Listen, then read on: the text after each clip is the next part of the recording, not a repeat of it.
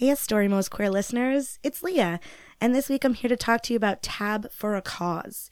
Tab for a Cause is an easy-to-install browser extension that lets you raise money for charity while doing your thing online. Whenever you open a new tab, you'll see a beautiful photo and a small ad.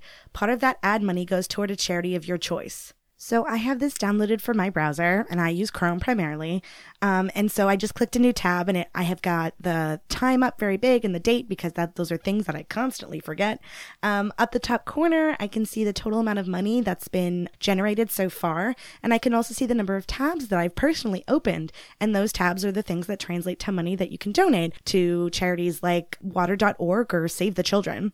And the ads on here are just your standard banner ads. Like, these are things you see all over the internet. They're really not obtrusive at all. So if you would like to join Team Story Most Queer, aka the best team, you can go to tabforacause.org/mostqueer. Again, go to tabforacause.org/mostqueer and sign up to install that extension today. Today's story contains alcohol use and descriptions of sexual acts. Listener discretion is advised. Welcome to A Story Most Queer, where every week we bring you a new story about queer characters and lifestyles, written by queer authors, narrated by queer voices. Pocket-sized queer stories for everyone. A Story Most Queer is brought to you by Mischief Media. Today's story is Wine and Magnolias, written by Leila E. Buis, read by Gwendolyn Boniface. We got a late start yesterday and ran into an accident in Atlanta, so we've come in from Savannah this morning. Miller is driving the truck with our equipment, and his wife Celia and I have come in separately in the car. She's a freckled redhead with brown eyes and expressive hands. "Holly," she says as we turn off onto the main street, "this doesn't look like a good place to have a shellfish allergy." I look over at her. "Is that bothering you again?" "I got a rash from the fish last week," she says. She tugs at the hem of her shirt. "So order fried chicken instead?" "What if the whole kitchen is contaminated?" she asks. "They use the same utensils, the same fat to fry the chicken." "Go vegetarian?" I suggest. "I'll starve," she says. "Is that the place?" We're just north of Brunswick, Georgia, here to investigate a bed and breakfast hotel that's had paranormal activity. It's situated in a hole-in-the-wall community with graceful old homes still lining the streets, all framed by live oaks trailing Spanish moss. There are 2 or 3 gift shops and an art gallery, tabby ruins at the waterfront. At the docks, a line of shrimp boats provides a clue to what supports the local economy. We've turned into the back streets now, and I'm looking for the address. Celia's pointing to a white Victorian house at the end of the block. It's a 2-story with columns, a porch, and a swing. There's a white picket fence out front. The parking area is shaded by magnolia trees, covered just now with white blossoms.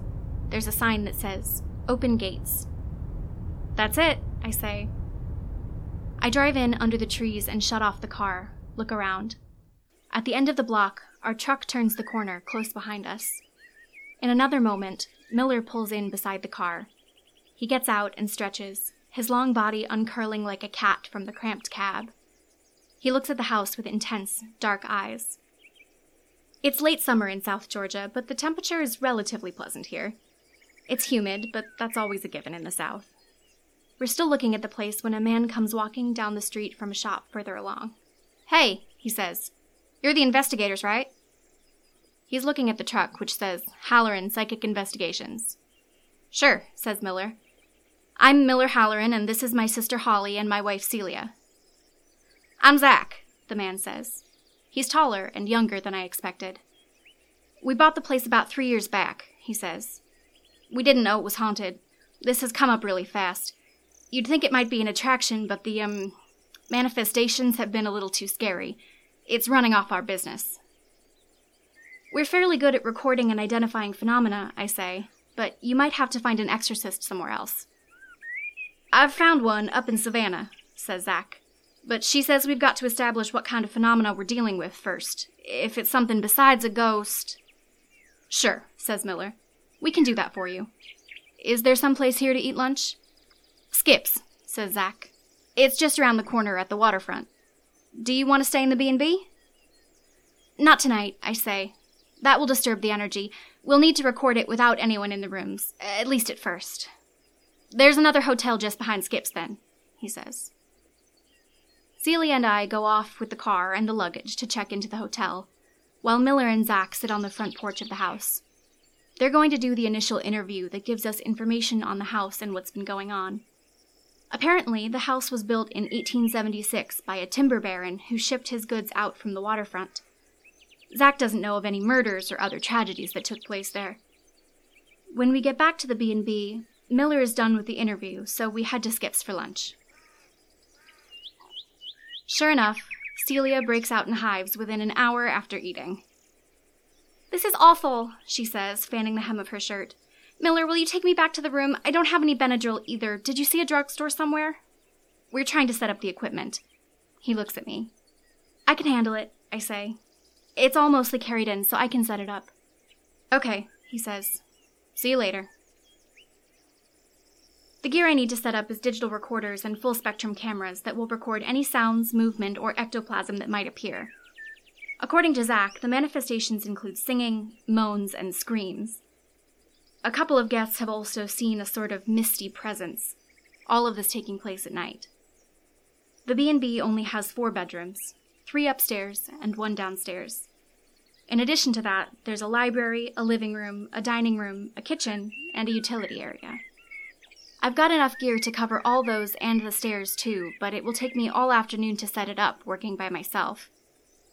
There's no help for it, so I get started in the bedroom upstairs. By 5 o'clock, I'm nearly done. I'm down on my knees in the downstairs bedroom, running wires for the lighting, when I become aware that someone else is there. I start, bang my head on the dresser. "Oh, sorry," she says. "I didn't mean to startle you."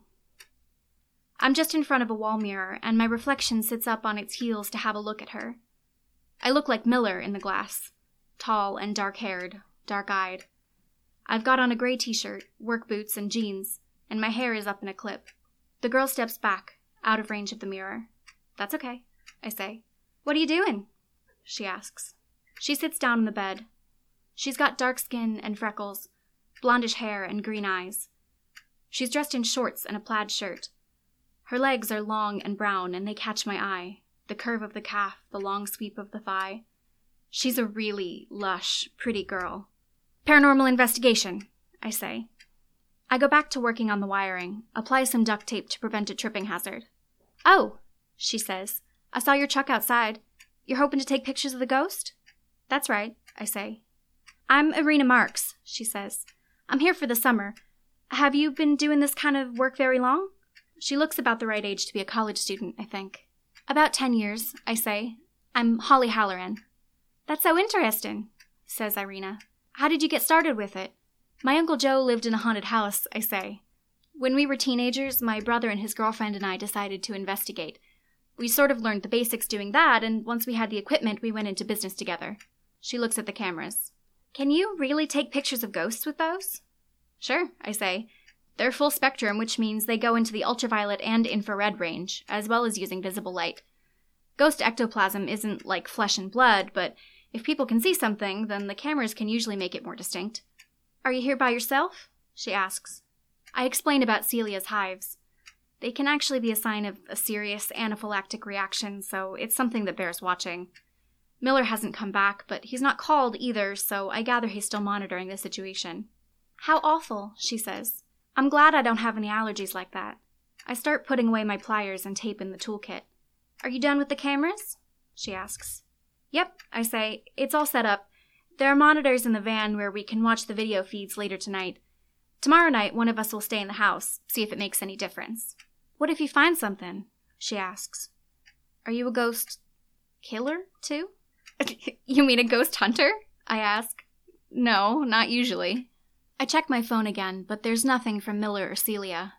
I was hoping Miller would make it back pretty soon to have a look at the setup before we need to start monitoring. "If you've got a little time," says Irina, "come sit in the living room. You can tell me about where you're from." The living room has a Victorian-style couch and overstuffed chairs in front of the fireplace.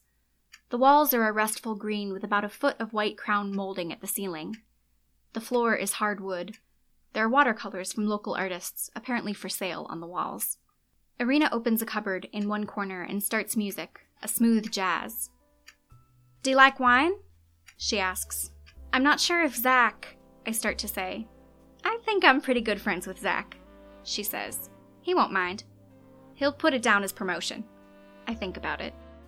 "Okay, sure," I say. I make myself comfortable in one of the chairs, and after a minute she comes back from the kitchen with 2 wine glasses and a bottle of Pinot Grigio. She serves up the wine and hands me a glass, arrays her long legs on the sofa. Her shirt pulls tight, showing off small, high breasts. She tries out the wine and leans her head back, savoring the taste. "This place is so romantic," she says. "Don't you like the ambiance?" "It is," I say. She's right that it's exceptional. The bedrooms have all been beautifully furnished, and it has a quaint charm while still having modern amenities. There's even a pool and a barbecue pit in the backyard. "When I'm here, I can just see myself in one of those gorgeous southern belle gowns," she says. "You know, the ones with the big hoop skirts and the low-cut bodices. Maybe my lover would come courting, and we could sit on the porch swing outside and drink lemonade and kiss when no one was watching." I can see the same vision. That kind of dress would suit her, I think. I have to smile. "Do you have family here?" I ask. "No," she says. "I came down this way on a road trip with some people from Savannah and decided I'd like to spend the summer here. It's such a pretty little town. Since summer's nearly over, I'll be looking for a ride back soon." "I'd think you'd be looking for more action," I say. She looks at me straight. "I just like quiet, out-of-the-way places," she says. She licks her finger and runs it along the top of the glass, making it sing. "Are you from Savannah?" "Tennessee," I say. "We've come down from Chattanooga." "I've not been there," she says. "Would it be an interesting place to visit?" "It's pretty," I say. "You'd like the mountains." I've been enjoying the grassy savannas here. The terrain at the coast is a lot different from the Appalachians. Just then, my phone sounds its tone. It's Miller. "Hey," I say. "How's Celia?" "Itchy," he says. "I think she'll be okay for a while, so I'm going to the Chicken Shack to get dinner. Do you want me to pick you up something?" "Sure," I say. "How about some wings? I'll be there in a while." "Are you headed off?" asks Serena. "Yep," I say. "It's not far. I can walk." "Watch out for the mosquitoes," she says. "You'll need to get some repellent to sit in the truck all night." "Thanks for the wine," I say. "Sure." I set the glass down on the side table. She follows me out to the porch, sits in the swing, and waves as I head off down the sidewalk. Celia looks like hell, her eyes swollen almost shut. "Dang, honey," I say. "Don't you need to see a doctor about that?" She's sitting in the bed, watching TV and scratching her belly. "Maybe," she says. "I'm hoping the Benadryl will take care of it tonight. If it's still like this tomorrow, maybe I'll need cortisone." Miller arrives with the wings and coleslaw then, and we dig in. We've got plenty of time before we have to start monitoring. Miller walks over and takes a look around at my setup, tweaks some of the camera settings. I can tell he's worried about Celia. The night is uneventful, with no sign of moans, screams, or ectoplasm. It's disappointing. We knock off around dawn, head back to the hotel rooms for a few hours of sleep. At 2 p.m, Celia still looks like hell, so Miller calls Zach and asks where to find a doctor. They head off south looking for an ER and leave me to check the B&B again. The setup looks undisturbed.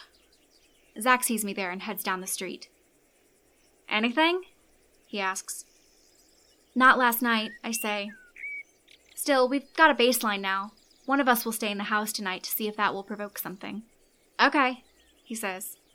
"Listen, I've got some guests coming for the weekend. Will you be finished by then?" I'm wondering why he didn't say something about this before. It's already Thursday. I try not to frown. "I can't promise anything," I say. "If we don't get something tonight..." "Okay," he says. He runs a hand through his hair, looks unhappy. "I've got to get back to the shop." I've not been in the house long before Irina opens the front door. "Holly?" "Yeah," I call. "I'm here." "How's your sister-in-law?" she asks. "Not too good today," I say. I come out of the bedroom, drop onto the sofa. Miller took her to the ER. The reaction could last a few days. If it gets any worse, it'll be dangerous. I'm starting to worry about the job now. We need the money, and if we have to leave without finishing up... I'm so sorry to hear that, says Irina. What a way to spend the week. She goes to the cupboard, turns the music on again. At least you've got some time to relax before you have to work, she says. Would you like some wine tonight? I take a deep breath. Sure, I say. She brings out a Riesling this time, sits on the sofa next to me. She's close enough that I can feel the heat off her body, smell the faint scent of her cologne. She props one elbow on the back of the couch, studies my face. Are you and your brother twins? She asks. I have to laugh. Yes, I say, but of course we're not identical. She laughs too. You might as well be, she says. They'll be at the ER pretty late. Why don't we have dinner here tonight? Zach has some food in the fridge that will spoil if it's not used up. I don't know, I say. Aren't you going to stay here tonight? She asks. You said you'd need to see if someone in the house makes a difference. I think about it. The plan was for Miller to stay in the house and for me or Celia to monitor, but if they're both occupied with the hives, then maybe I can take care of it myself. The monitoring is automatic once it's set up, after all. There's been no sign this ghost is dangerous, and Zach wants us out by the weekend. I guess I can do it myself, I say. Wonderful, she says. She reaches out, tucks a stray bit of hair behind my ear. Her touch causes a little shiver up my spine. She smiles, as if she knows it's happened. There's leftover lasagna in the fridge. We heat it up in the oven and make salad and garlic bread. The dining room has a long table with a buffet and more of the pretty watercolors. The table is already set with crystal and linen napkins. We pull up 2 chairs together, have coffee in the library afterward. It's paneled in dark wood, and the shelves of books offer information on the Golden Isles, Sapelo Island, and the local ecology. There's a nice selection of novels as well.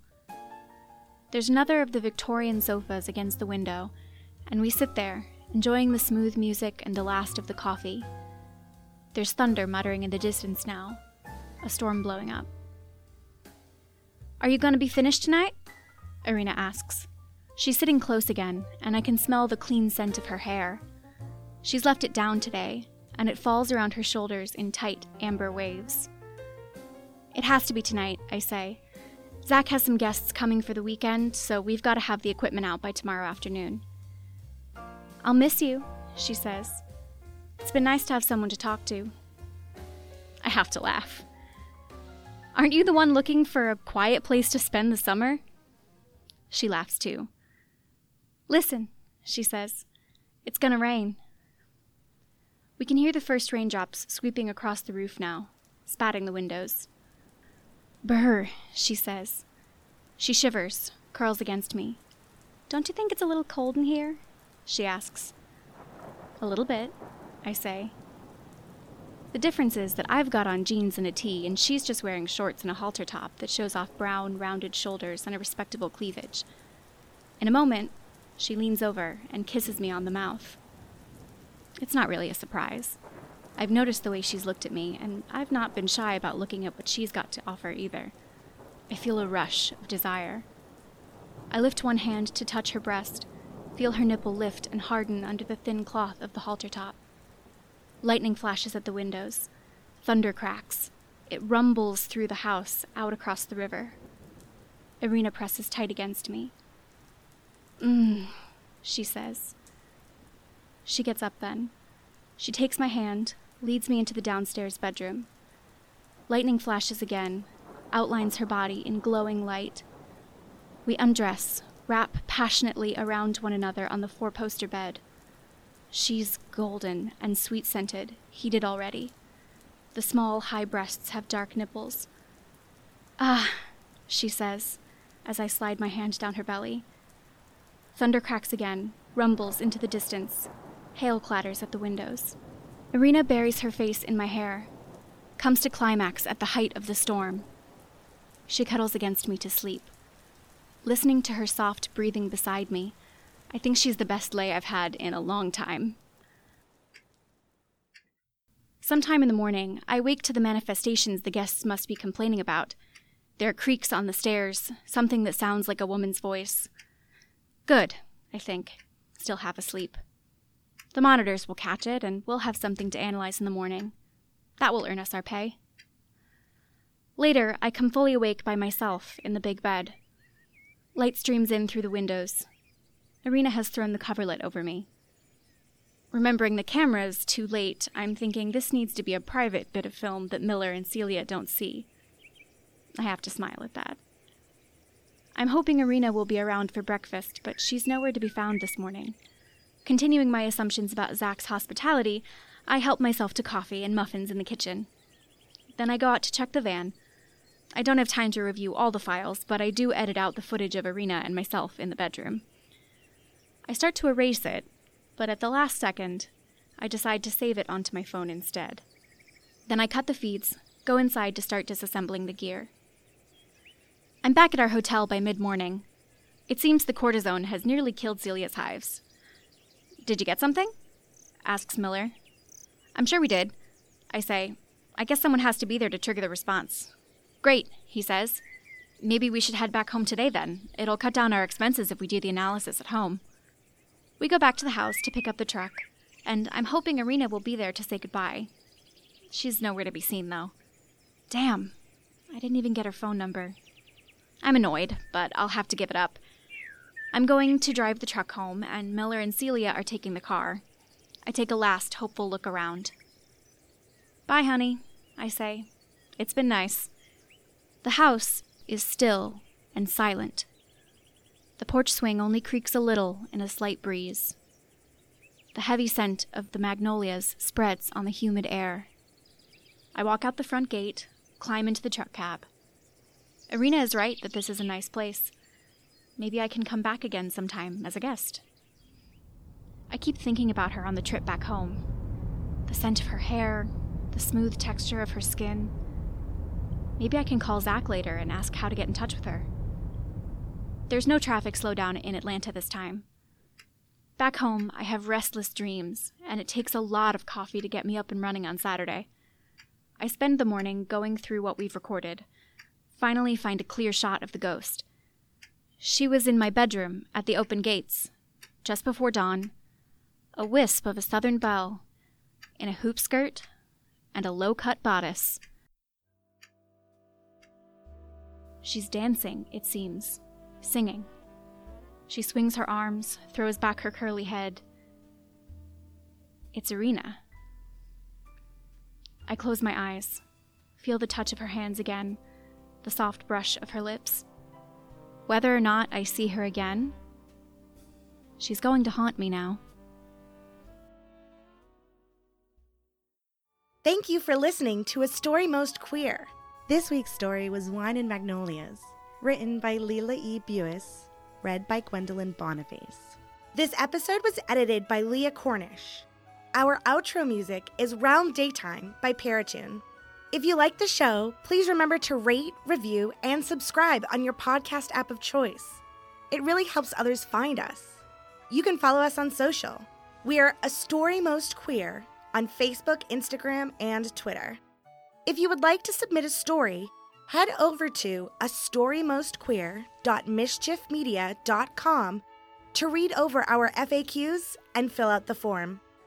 You can also check out mischiefmedia.com for the other shows on our network. Thanks again for listening. We'll see you next week for another Story Most Queer.